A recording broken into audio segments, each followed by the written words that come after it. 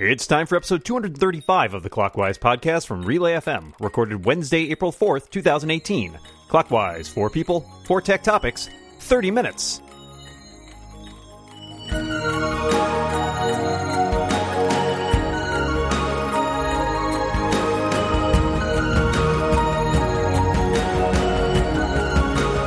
Welcome back to Clockwise, the tech podcast that has no time to waste on clock puns. Well, this week anyway. I am Micah Sargent, and I am joined as usual across the internet by my pal and everyone's good bud. It's Dan Morin. Hi, Dan. Hi, Micah. I'm disappointed in your lack of puns today. Look, I'm just not feeling very punny today, but sometimes that happens.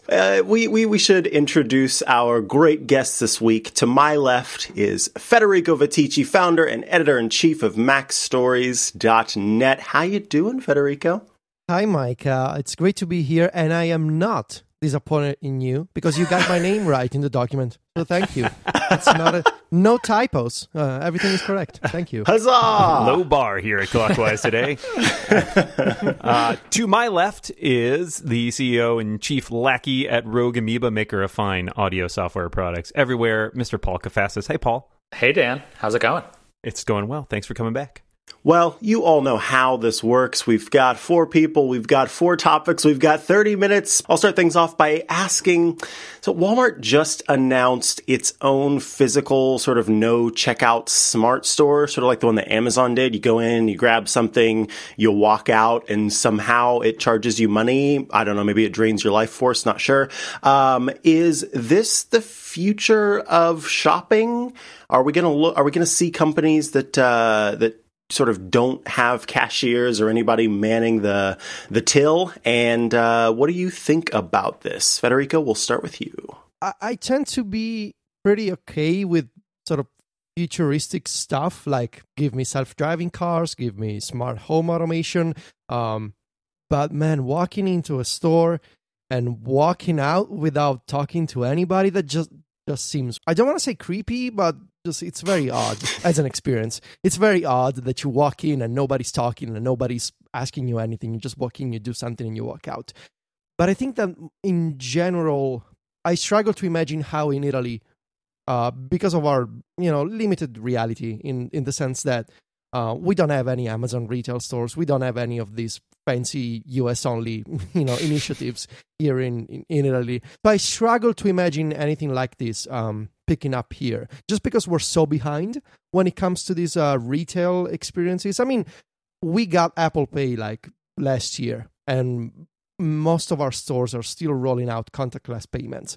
So for me to imagine self-checkout, no employee type of situation here in Italy, it's really difficult. So I don't know. Yeah.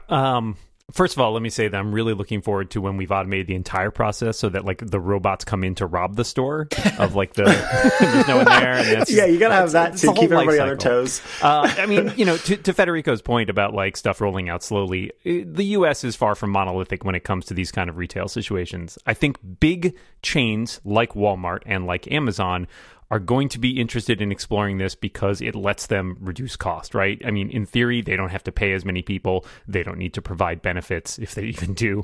And in the end of the day, it's all about the bottom line for them. And if this turns out to be a more efficient way or a more cost-effective way to do business, then I think we'll see more of it. That said, I mean, I don't think you're not going to see mom and pop small stores switching over to this sort of thing, obviously. And I think some places will have something a little bit in between, more like what the Apple Store has now. Some of this, I wonder if it's also a generational thing. Those of us who are, adults feel like this is totally weird, but like the next generation down will be like, great, I don't have to talk to anybody. This is perfect. So I think that's certainly possible. And I think we'll see it. My guess is it'll end up being something like the self-checkout thing, which is kind of ends up being an option. Like you can go in and just have stuff automatically debited, but there may still be small numbers of, cashiers in addition. So I think we're not going to see this take over the entire retail space, but I think it is going to become something that you do encounter from time to time. So when I looked at this article, it wasn't clear to me that Walmart was doing exactly what Amazon has done, but we're talking about a store where literally you walk in, take something off the shelf and leave, and there's nothing you need to do beyond that because it's called theft.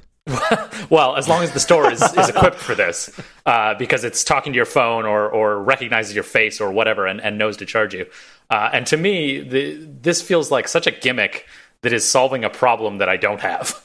I don't really want to talk to anybody when I go into a store, but I don't have a problem, handing my items to a cashier and having them scan them and handing them a credit card to pay for it or using Apple Pay, whatever.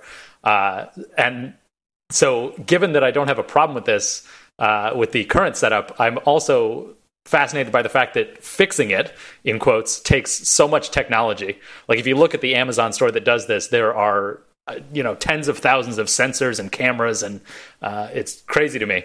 So I don't want to say this is not the future, but I definitely agree that I don't think we'll see this be widespread for quite a long time, if ever. And it seems like something where we'll see, maybe a little bit of this as a gimmick or even as an option, but certainly not as the only way to buy things. I agree with Paul. I think that this is an interesting thing, and also with Federico, they're like, it's so awkward. I too often count on technology to fail to trust something like this. Like I would be worried that I'd be the person that walks out of the store and everything starts beeping and like the cage closes down around me because I accidentally stole some, I don't know, Thin Mints off of the counter. I like the idea of figuring out new ways to sort of make these experiences more convenient, but this kind of thing just agreed. It's so far, like it's a lot to try and fix, and a lot in order to fix it. I do like self-checkout stuff though. At the Walmart that's near me just recently replaced even more of their sort of person controlled cashier places? Unexpected item in bagging area.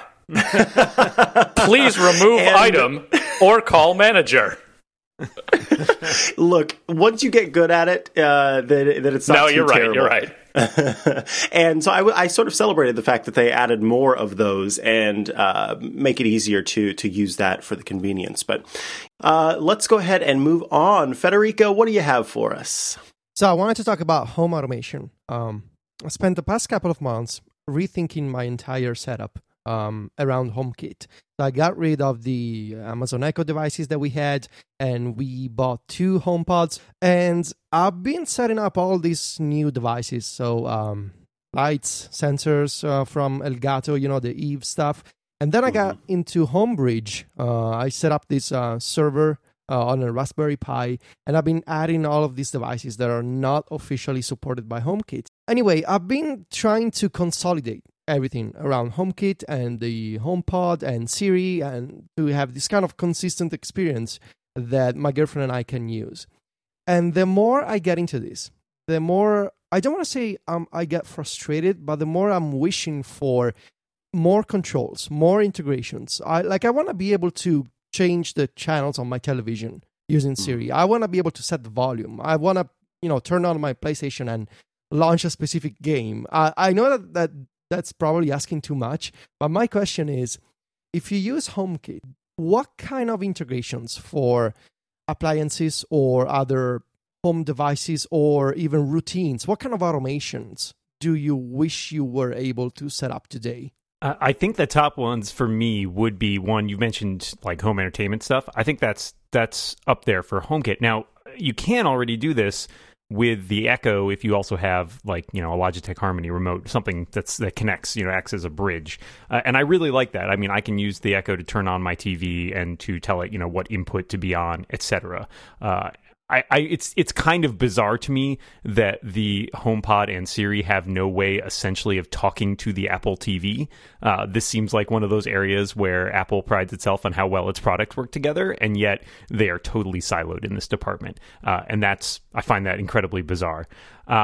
Appliances would be the other place. I don't have a smart smart kettle for heating up water or smart coffee maker, any of that. But I love the idea of being able to roll over and just sort of trigger that in the morning. I would love to have some sort of intermediary too, where it could work with the stuff I already have, but that's probably a bridge too far. So I think the entertainment thing is sort of the next big thing for me in terms of Apple rolling out some sort of integration with the stuff that plays on my media, and it seems like something that they should be interested in. So it's interesting to me that you guys are talking about adding on things. What I've noticed, I have a really small HomeKit setup. I have 3 lights that are on it and some temperature gauges so I can see what the temperature is in different parts of the house. And the thing that I've noticed that's missing is just more options. So I know there's a couple thermostats that are HomeKit compatible, but most of them aren't. And things like smart locks, there's a few that are HomeKit compatible, but most of them aren't. So to me, it's not even necessarily that what's available doesn't cover the needs that I have, or not needs, but the things I might want to do, but just that there aren't as many options, which I think is I haven't looked into why that is enough. Probably somebody else on this very podcast can tell me more about why it is that the options are limited on HomeKit, where they are. Google Home and Alexa compatibility is more widespread. But for me, that's what I'd like to see. I'd like to see more options in the categories that already exist. So Federico is mean because he chose this topic on a show where we only have 30 minutes and I could talk about this for like 3 hours if you let me. But since we don't have all that time, I love that you're getting into Homebridge and trying out this new stuff. I am right there with you, pal. Like, I want everything in my life. I imagine that scene from, Fantasia, where just sort of we're just waving our hands around and everything is just working how it's supposed to in the house. Yes, exactly. Do you remember how that ends? Okay, so this one, in my fantasy, everything goes well, as it often does. But I want all of my stuff to be able to just sort of be controlled by that. So the lights come on, sure, but I also want, like, maybe I have a jam that I really like to wake up to every morning, and like that starts playing on the HomePod. But in terms of integrations, I have been talking about this. Apple just recently added the ability for third-party commercial manufacturers to integrate HomeKit without needing Apple's special hardware chip. So I do think we're going to see a few more integrations from already shipped products. And I think that if there was one choice that I had for, an appliance or a tech thing to get HomeKit compatibility, it definitely would be my television. I would love to be able to just like change the channel and set it to whatever I wanted to watch along with other automations. So that would be nice. Yeah, I've been trying to work on this article about Homebridge and all the plugins that I'm using and because people have been asking, and I've been working on this for like a month, and I've been putting it off because I just keep adding new integrations and new plugins. And my girlfriend is kind of hating me for this because every day I have like a new command. And like last night, she wanted to go watch some television in the bedroom. And she was like, can you just turn on the TV? Because I don't know what I can do anymore. No. You can still use the remote. It's like a scene from my life. Commands. Yeah. So we'll see. I love it. We have reached halftime, folks. Let me tell you all who's bringing us this week's episode of Clockwise. It's Booz Allen. Tell me if this sounds like you. You're more than just interested in digital technology. You're passionate about it. And you want to use your talents for a challenge you believe in, like moving business forward or advancing healthcare and protecting those most vulnerable. You're all about solving problems. The more complex, the better. You think for yourself, but you know the best ideas happen when everyone has a seat at the table. Sound like you? Well, then you have a future at Booz Allen. Join a forward-looking team backed by a century of experience and fueled by collaboration. Booz Allen is looking for experts like digital technologists, cloud solution architects, digital solutions developers to help make the world more connected, agile, efficient, and safe. Discover why Booz Allen says, empower change with us. Visit boozallen.com/clockwise. Thanks so much to Booz Allen for their support of this show. Dan, what do you got for us? I have been thinking about ebooks because there was some rumors ahead of Apple's education event that they might sort of push a big overhaul to iBooks. That hasn't materialized yet, but there are still some rumors they could be in the offing. So my question for you guys is, where do you buy your ebooks if you read them? What would convince you to change vendors? And what big improvements in ebooks would you like to see? Paul? Oh, I could do like an hour on this, but I'll keep it brief. I have a Kindle. I love having a dedicated device. So I do almost all of my ebooks in Kindle format.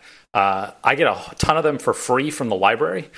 Dan, you probably know this, but a lot of people don't realize you can download a whole lot of books from public libraries to a Kindle. And it's great because you can do it right from your home. You don't have to go into the library, get a book, take it back. And it's all free. You paid for it with your tax dollars. So that's a primary reason why I have a Kindle instead of some other device, because the Kindle format is the most popular. So changing vendors to iBooks or Barnes & Noble or whoever doesn't really seem very appealing to me, because I'm getting a whole lot of free books. But I do also buy some books. There's a service called BookBub, which provides deals on ebooks. So you get like $1 to $5 books, and those you can get in almost any format. And so there, I don't really care. It doesn't really matter to me which format I'm buying, except that I already have a Kindle. So I don't know. I think there's a pretty big advantage that Amazon has by having this ecosystem that's been out there for so long that I think people are loath to change away from. As far as one fix, the thing that has always bothered me about ebooks is that you can't share them in any reasonable way. At some point, they added the ability to share some ebooks one time. So you had this option to give it to one friend to loan it to them for, I think, 14 days. And there's, all sorts of licensing issues with this. But to me, that's the thing that's really obviously broken with ebooks, is that when I buy it, it's a dead end. I read it and it sits on my Kindle, or I delete it and I can get it later. But I can't give it to anyone else. I can't donate it. So I'm not really interested to pay $10 to $20 the way I would for a physical book. I'm a huge Amazon book buyer whenever it comes to ebooks. And the reason why, it's because you get a really good deal on audiobooks in many cases if you buy the Kindle version. I was listening through a series of books called the Iron Druid Chronicles, which is sort of a funny, fun little story. Yeah. And I think it's Luke Daniels who does the narration, does a great job. But I found that I could, I kept just listening to them ferociously. I don't know. Anyway, my point is I wanted to save money, and I found out that if I bought the Kindle book at the same time, oftentimes I was saving a good amount of money on the Audible version. So that's sort of where I have been spending most of my money. So I think if other options offered that same kind of thing, then it would make sense. But the other problem is that I have a Kindle, and I also have like the Kindle app. Most of my books are already there, so there's not a huge reason for me to change vendors unless somebody's going to save me a bunch of money. Federico, what about you? So I don't have a physical Kindle.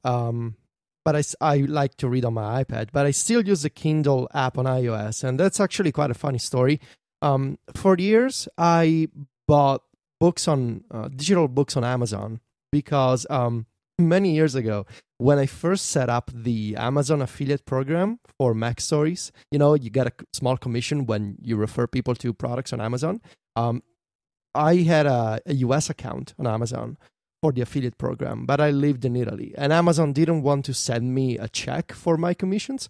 So the only way to get a payment was through a gift card. And I accumulated hundreds of dollars in gift cards that I could only use for digital downloads on Amazon.com. Oh, no. And that meant that the only way that I could get paid was by buying Kindle books. Still, I have this collection, like insanely huge collection of Kindle books that I never read, and that I'm still trying to, catch up on this backlog. I would rather read in iBooks because I prefer the way that iBooks looks on iOS. I prefer the fact that it got split view support years before the Kindle app, which just got split view like last week. But one of the things that I would love to have on iOS, which Mike also mentioned is audiobooks. I would love if Apple had a way to offer like a bundle that you download a book from the iBook store, and you also get the audiobook version, and you can listen, in a complete package, sort of in iBooks. I would love to have that kind of feature, but because I wanna get into audiobooks more, but I'm still stuck in the Kindle ecosystem, both because they have the Audible integration, and also because of that huge library that makes me feel guilty because it's literally like hundreds of titles. Yeah, the Amazon lock-in is strong. I have a Kindle. I really enjoy reading on it. I prefer reading on it to my iPad. I still like physical books when I get them, but it's definitely a space concern. I think it's tough to sort of switch out of that to another vendor. What I would love to see is something akin to what the movie studios have done on the digital side, which is this Movies Anywhere initiative, where you essentially buy a movie and you get a digital copy of it on all the participating services, which includes both Amazon and iTunes. I'd like to see the publishers, try to do something like that, where you could buy a book and get digital copies of it for both iBooks and Kindle. It would also allow the publishers to basically reassert a little bit of control, because Amazon right now kind of has them by the throat. And obviously I come at this from a slightly different perspective, being an author as well. So thanks for your thoughts on that. Let's go to our last topic from Paul. Oh, you guys are going to love this one. So recently, fake meat, plant-based meat, has become very popular in the US, and it's a growing industry. There's all these companies that are using a lot of technology to make plant-based meats, meat substitutes, basically. And another thing that's being worked on is lab-grown meat. So you take a few cells from an animal and you turn it into a steak or a burger. So my question for you, I have two questions. Would you eat a lab-grown steak, let's say, where they just took a few cells from a cow and, scienced it up, turned it into a steak? And then the second question, which I think is fascinating, is would you eat lab-grown human meat? So you took a few cells from a human and you turned it into human meat. Go. In terms of eating lab-grown steak, no, because I hate steak, so I wouldn't eat any steak even if it came directly from a cow in my backyard, which I would never do, because if there was a cow in my backyard, it'd be my best friend. But in terms of eating human meat, no, you monster. Why would I ever eat human meat? I don't care if it's grown in a lab. I don't care if it's grown under a house or on top of a mouse. I'm not going to eat human meat ever. That's off. Well, okay, I shouldn't say ever, because if I was like on a desert island and everyone was dead around me and the only thing I could do was eat meat or my pinky, I'll start with my pinky finger, but then maybe I would eat some human meat. But that's the only situation where I would. Federico, let's hear about your human consumption habits. So to the human meat question, even if it's scientific cannibalism, I feel like I'm still not okay with it. So I no to lab-grown human meat, never really. As for the other type of lab-grown meat, so I'm really not a meat person anymore. I used to eat a lot more meat when I was younger, but after I had some health problems a few years ago, and my doctor recommended against, take it easy on the red meat, especially. I really don't consume a lot of meat anymore. I've seen these fake meat burgers in the United States. I've never seen them in Italy. I'm not particularly attracted to the idea, but I feel like they could be sort of like vaping. Like if you miss eating meat, but you kind of want to stop, or you need to reduce your consumption, and maybe you want to go with the lab grown option as a compromise. Maybe that could be a fun trade off, I suppose. I think the lab grown meat thing for me, there's something just uncanny valley-ish about it, where it's like close enough that it's probably like, would I notice the difference? Maybe not, but the idea of it is somehow innately off-putting.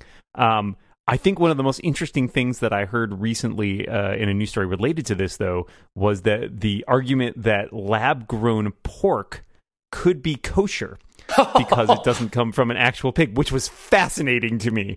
So that's there's an interesting angle in there. I think environmentally there are strong arguments for this in terms of the not wholesale slaughter and raising of animals for meat. But I think it's a hard barrier to overcome for a lot of people. So I feel like, as off-putting it as it is, I would give the lab-grown meat a try. I'm gonna go with the hard no on the human meat. Sorry, I'm not gonna be the surprise. Yeah, let's try that. Unless, like Micah, I'm in a situation where this is life or death. Okay, so everyone said no to the lab-grown human meat, and I am a soft maybe on it because you're a vegetarian, right? So here's the thing: we're assuming that no harm has come to anybody from this. Aren't you curious? No. Aren't you curious? No. Curious what I taste like? That's the worst possible thing. Well, no. So generally, Dan, you touched on it. The point of this is to be more sustainable, less impactful on the environment, on animals in general. And so I'm fascinated by the concept. And like you said, I'm a vegetarian. So then the question is, would I eat, a lab-grown burger or whatever that actually had some sort of meat origin? And I think I'd at least give it a try. I'm really interested to see where this goes in the next, say, 5 to 10 years. I don't think we're actually going to find human meat on the shelves, but I'm just not ruling it out completely. And I'm terrified. We have reached the end of the show, friends. We've got just enough time for a bonus question before we all run away and save our lives. This week's bonus question is brought to you by Casper. You've probably heard about Casper if you listen to podcasts. It's the company that's focused on sleep, and they're dedicated to making you exceptionally comfortable one night at a time. Guess what? You spend a third of your life sleeping. A third of your life doing anything, you probably want to make sure that it is the best it can possibly be, and that's why you need Casper. Because Casper mattresses are perfectly designed for humans, lab-grown or not, with engineering to soothe and support your natural geometry. It's got all the right support in all the right places. We've got multiple supportive memory foams for a quality mattress with just the right sink and bounce, and 20,000 reviews and an average rating of 4.8 stars means Casper is very quickly becoming the internet's favorite mattress. You can be sure of your purchase with Casper's 100-night risk-free Sleep On It trial. They deliver directly to your door, and if you decide you don't love it, they've got a hassle-free return policy. I've talked before about Casper because I'm a bit obsessed. I've got the bed, the pillows, the blankets, the foundation, the bed frame. I've also got a Casper floaty thing that you put in a pool. It's ridiculous. I love Casper. I love sleeping on my Casper. I wouldn't trade it for anything. You can get $50 towards your own select mattress by visiting casper.com/clockwise and using the code clockwise at checkout. Terms and conditions apply. That's casper.com/clockwise with the offer code clockwise. Thanks so much to Casper for your support of Clockwise. Now, my question for you, I just want to hear you plug your work or a project or something that you're excited about. Federico, we'll start with you. I mean, besides MacStories.net, which is the main source of content from me that you can find on the internet, I do a bunch of shows on Relay FM. I do AppStories.net, which is another podcast, and I guess I would plug Club MacStories, which is the membership option. If you're really into getting work done on iOS, I create a bunch of workflows on a weekly basis. You can find workflows for iOS, for your iPad there. Lately, we've been interviewing people around the world about how they use their iPads. We got like interpreters from the European Parliament, and we're talking to doctors from Australia. It's fun. Besides this podcast, I do a couple other podcasts, which people might want to check out. We just posted a bonus episode of the show I do with Lex Friedman, Not Playing with Lex and Dan, where we watched The Last Jedi and did live commentary. And I run a nerdy game show called Inconceivable, which Micah has been on and will be on again, which has a new episode coming up soon. So tune in over at The Incomparable for both of those. I run a company called Rogue Amoeba, which you mentioned, and I had this all queued up the whole time we were doing the show, and I didn't use it at all. We have a new product called Farrago, and Farrago is a soundboard app where you can insert sounds. So I should have used it more, and I did not have time or did not, take advantage. I I believe I've used Farrago to troll Dan at least twice on this show. Excellent. Yep, that's happened. So thank you for that. The thing that I'm going to plug is a new show that I'm doing with Tiffany Arment. It's called Somehow I Manage, and it is a podcast about our favorite show in all of history and time. It's The Office. We love that show, so check that out over on The Incomparable. Thank you all for your answers and all of your time. Federico Viticci, thank you so much for being here. It's so nice to have you on. Thank you, guys. It was great. Paul Kafasis, thank you so much for being here. Thank you. And I am not a cannibal, but I'm willing to consider it. Sure. Whether or not you're a cannibal out there, thanks for tuning in. And remember, until next time, watch what you say. And keep watching the clock. Bye, everybody.